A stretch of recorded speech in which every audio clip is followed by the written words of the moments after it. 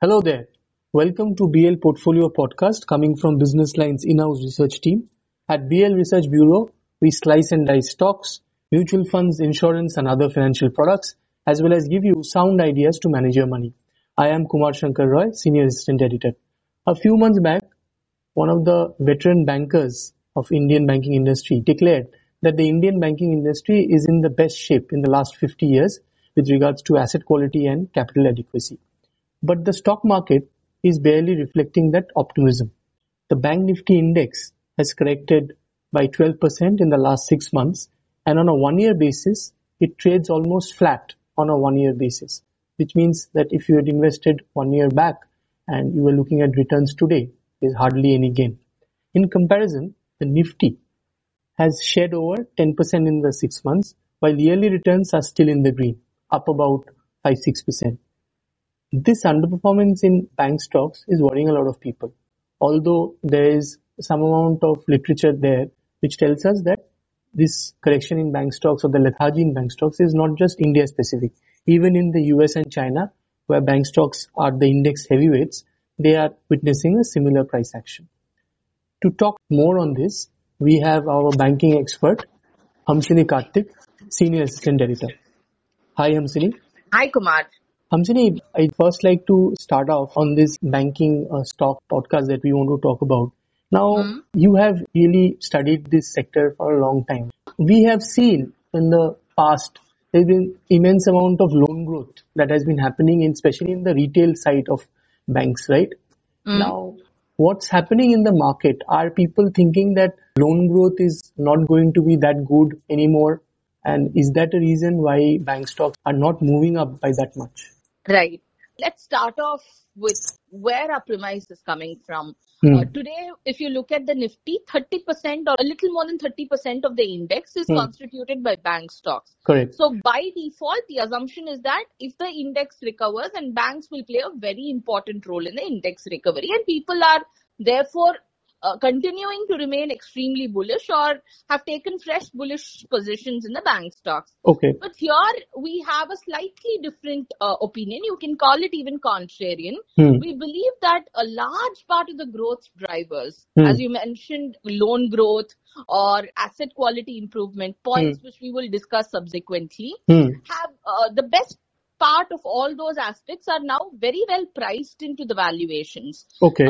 If any, the downside risk to valuations is a little higher compared to upside potential. And that is the premise that we would be discussing in this podcast today. Now, to touch upon loan growth, you rightly said much of the loan growth in the past couple of years is being propelled by retail loans. Okay. Corporate has been flat for possibly 4 years now straight.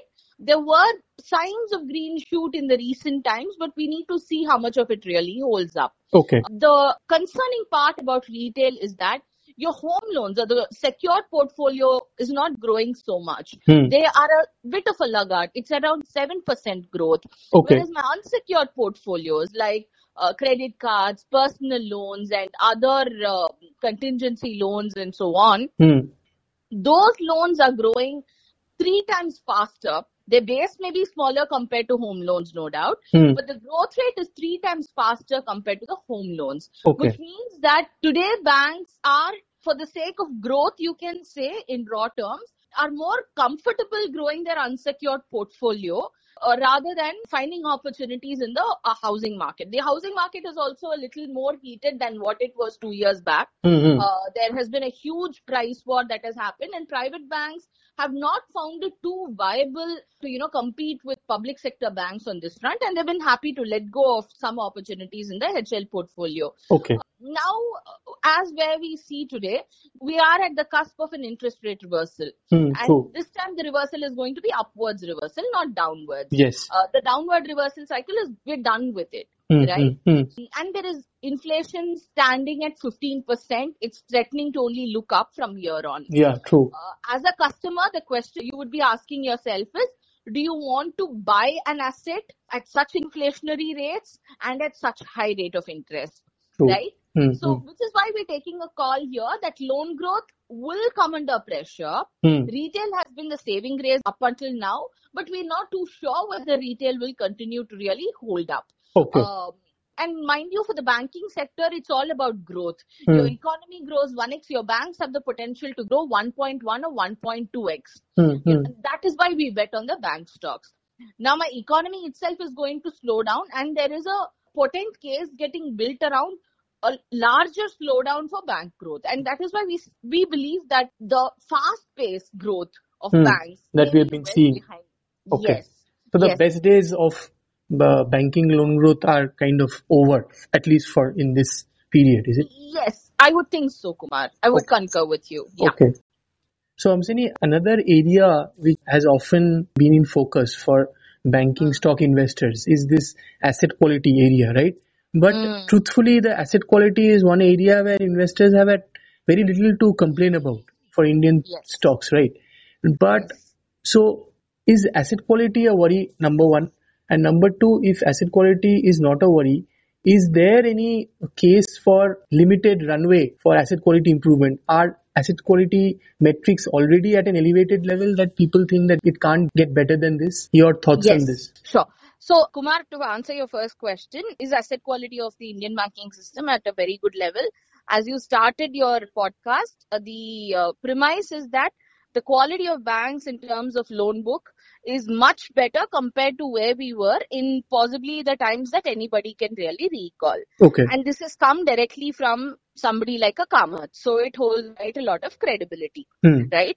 But the question is that, or rather the point is that, the re-rating of stocks that we saw, especially take a case like ICICI or a Kotak or something even like an IndusInd and all that. IndusInd will be more a recent re-rating, not from the lows. But the thing here is that a large part of the asset quality concerns are already baked in, and the positives from asset quality, that is also baked in, which means that when my GNPLs were 4% and now they've come to 2%, just for example, the runway that we had on 200 basis points, and it's reflecting benefits to the P&L and balance sheet, they're all captured now. Okay. Therefore, the question going forward is, how much room do we have for stocks to re-rate because asset quality is getting better year on? The answer to that is simple, and it's very limited.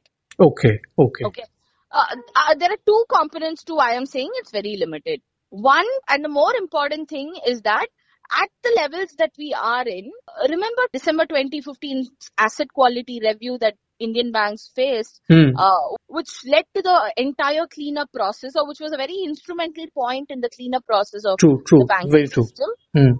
So, compared to the NPL levels that were in the run-up December 15's AQR, the GNPL levels or the NPL levels and net NPL levels, both are at a much favorable base than where we were in 2015, right?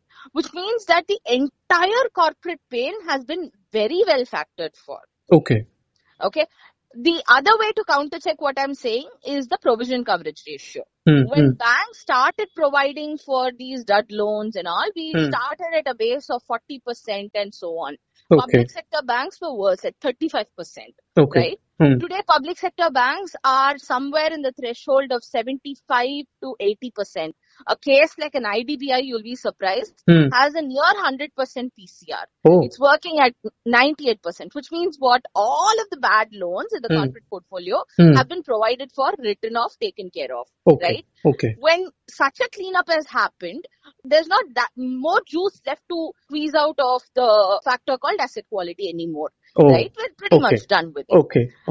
Let's look at this second aspect, what I'm trying to tell here. There are two parts to a loan book, corporate side and the retail side. Now, the corporate side is very well taken care of. What about retail? I don't want to suggest that retail is the next bomb waiting to tick. That's not my intention. But then we have to be very careful. I'm saying this because 70 to 80% of the loans that were restructured during the pandemic come from the retail basket, right? And not at a very alarming pace, but quarter after quarter, we are seeing banks take a higher write-offs on these retail loans, a higher delinquency levels on these restructured loans. So, how well these people will really behave in a high inflationary scenario, these are all monitorables. Okay. One could argue that for well-run banks like a HDFC or a Kotak, etc., my restructured book is just about 1% or a little over 1%. So should you really care so much? But let's recall our memory back to what happened at ILFS, right? Yes. IndusInd Bank had a 2,000 to 3,000 crore exposure to ILFS. That was 1% of the book, 1 to 1.5% of the book back then. And that was what caused the stock to plummet from 1,200 levels to 300 levels. Yes. Right?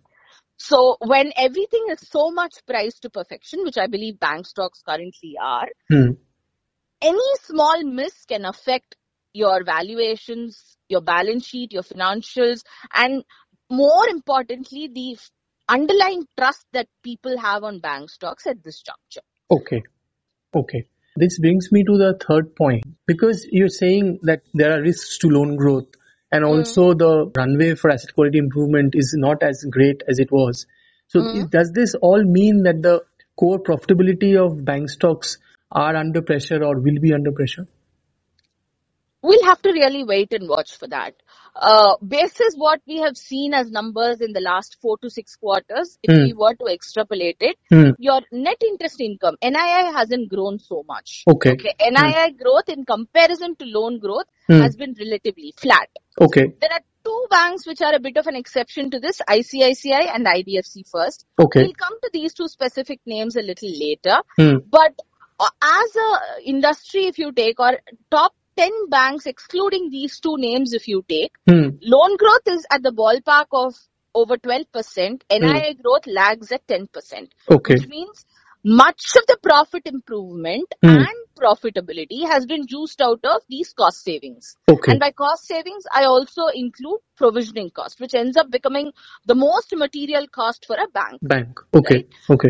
So because of these cost saving tools that were deployed, quarter after quarter, banks have seen a phenomenal expansion in profit. Now the theses that we are taking are the stand that there is not so much leeway left for these cost benefits to accrue. Okay.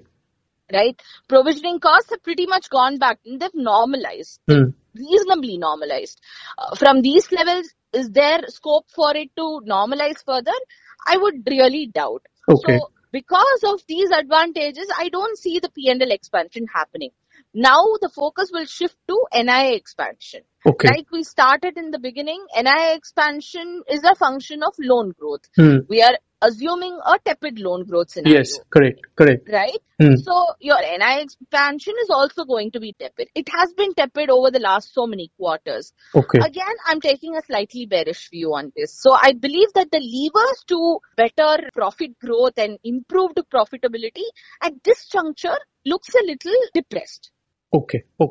This brings me to one very interesting portion, because we talk to investors and often they kind of refer bank stocks as a homogeneous entity. But in your assessment, should investors look at bank stocks as a homogeneous entity, or they should drill deeper and kind of look at the large banks in a different way, the mid-sized banks in a different way? And are there intricacies involved which they have to probably have a nuanced understanding about when they are investing in bank stocks henceforth? Yes. To answer that question, let me just say it all depends on how much risk you're willing to take and what is your return expectations from bank stocks. Like we mentioned at the start, bank stocks we are believing would not outperform the market. They would generate market returns, right? So it is definitely a segment of stocks you need to have in your portfolio. You can't ignore a segment which is 30% of an index. It's a little foolhardy to do that, right? But now how do you pick and choose bank stocks? True. If we are working around, let's basket them into 3 categories, right? Mid-cap private stocks, large-cap private bank stocks, and PSU bank stocks. Okay. We'll deal with the PSU bank stocks first because it's a easy space. SBI and Bank of Baroda, everybody is really lapping them up a lot. Especially Bank of Baroda, it's seen as the second SBI in the making. People are somewhere trying to understand what the bank is going through in terms of a transition, and it may not perform as good as SBI in terms of consistent earnings, but it does do well.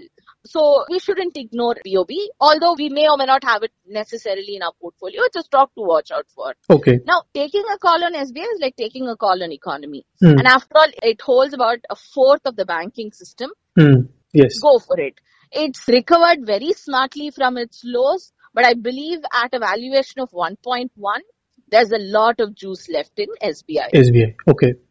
Baki bank stocks, if you want to look at, it's at your own risk. It's for brave hearts. Okay. Right? Some of them have started doing well, but be very careful as to what you want to pick and choose in the segment, and be very prepared to stomach the volatility in these stocks, right? Because these stocks, they do tend to be a little news driven. Okay. So as you expect, large are on BOB, others are at your own risk. Now let's come to the large cap private banks. Large cap private banks, although they are priced at a point where the room for error, the margin for error is very limited, these people are a little wise. They're not going to grow their business for the sake of growing their business and compromising their asset quality or profitability. Okay. Right? Okay. So they are a very mature lot. And therefore, the trust that one should have in these names can be a little high at this juncture, especially given how names like ICICI, to some extent, I would give Axis also credit in terms of coming out of the bad asset quality phase. Axis is a little slow in terms of growing its book. People are calling it a confused bank, perhaps rightly so. But ICICI has really come out of the winner in this whole asset quality game. So large stocks like ICICI, Axis, HDFC, despite HDFC's merger pending with HDFC Limited, hold them. Okay. In fact, whenever there's a possibility of market opportunity to buy at dips, they may not be bad options at all because they're almost economy reflecting. Okay. Right? Okay. The tricky part are these mid-cap stocks. Take a name like IDFC First. Okay. IDFC First has a NIM close to 6%. Okay. As somebody who's seen this sector for a while, that number just throws me into the water. It may just be a one-off.